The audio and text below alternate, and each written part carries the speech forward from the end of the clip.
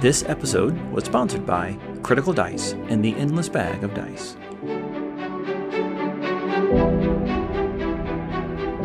Welcome to the Compendium, a resource designed to help you spend less time learning D&D and more time actually playing. Let's look at what a level 1 wizard build is going to be. They're significantly different than any of the classes we've talked about up until this point, any of the martial or the half-casters. There's a big difference in where you're going to stat your highest numbers and your lowest numbers, what they get. So let's unpack a little bit about what you get with a level 1 wizard and why it's presented that way compared to a lot of the other builds that we've seen up until this point. Yeah, sure. So they have the lowest hit dice of anybody in the game, a D6. In second edition, it was a D4. Oh no! and you didn't start with it max. You just rolled it and added any constitution bonus you might have, and you typically didn't. That was it. Oh yeah. Like that's why you see all the memes about just spraying a strong garden hose against an original wizard and they die. To keep in mind, daggers do a D4 plus dex of damage, right? So they start out with 6 hit points plus a con modifier if they have it, and then a D6 plus con for every extra level. Armor proficiencies, none. Tools, none.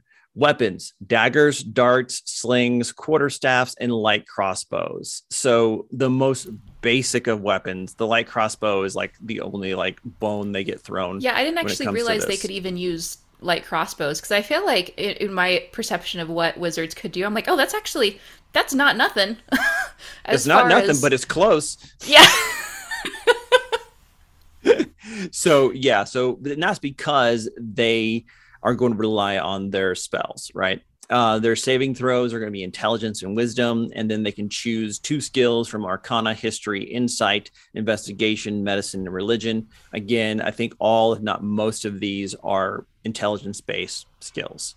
And then they can start out with a quarterstaff or a dagger, a component pouch or arcane focus, scholar's pack or explorer's pack, and a spell book. I don't know.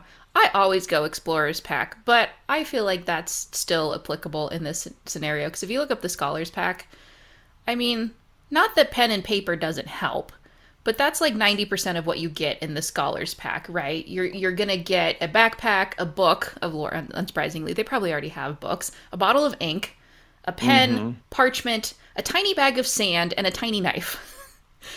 And like, that's great, but no. I don't know. Yeah, it's not a lot. It is not a lot. It's a bag of sand. Like, what is that about? Like, I think that actually might be similar to like back in the day when you had to use like quill and ink to write on things, and you'd put salt on it to kind of so it wouldn't smudge. I think that might be. Yeah. So that's kind of what they get to start out with. It's not a lot, but they're getting spells and cantrips right off the bat, which is going to kind of take the place of a lot of things that are missing here.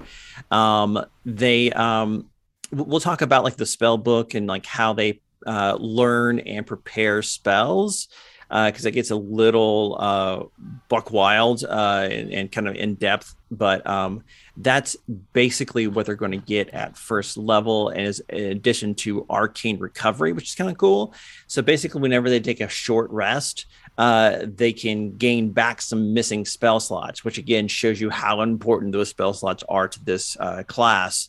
And so basically, you take your wizard level, cut it in half, round up for any fractions, and that's how many spell slots that you can get. So wizards. Everything else is rounded down. Yes. Why are we rounding up?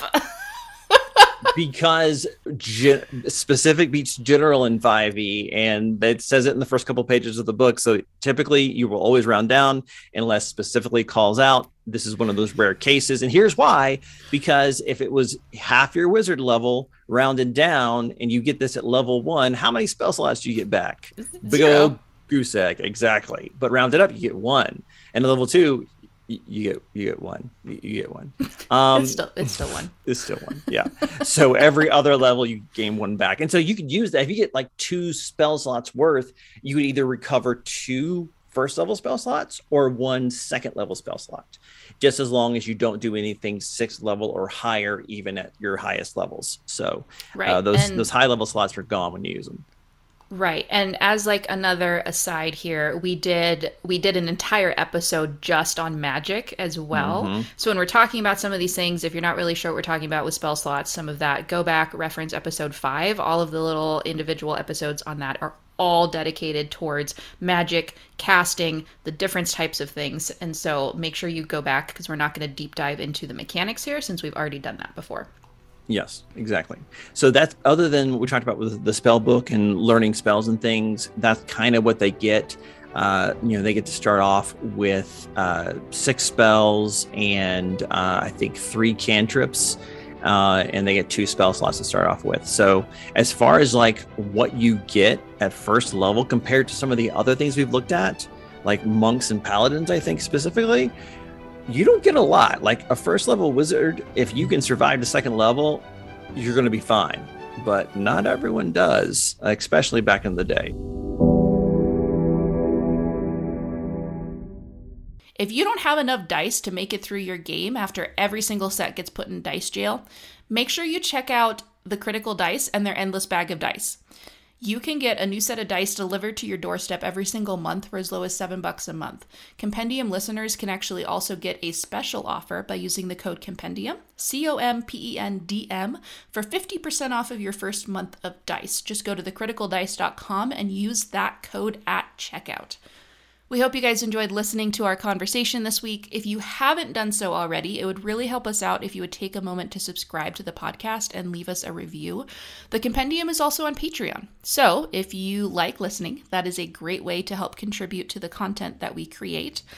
New episodes are available every Tuesday and Friday, or Monday and Thursday if you're a patron. And you can always keep up with us between episodes by following us on social media. Just look up the Compendium, that's COMPENDM, on Instagram, Facebook, or Twitter. Jason also shares a bunch of great content and plot hooks on his page, The Critical Dice, so make sure that you check him out and follow him as well. Thanks so much for tuning in, and we will see you guys next time.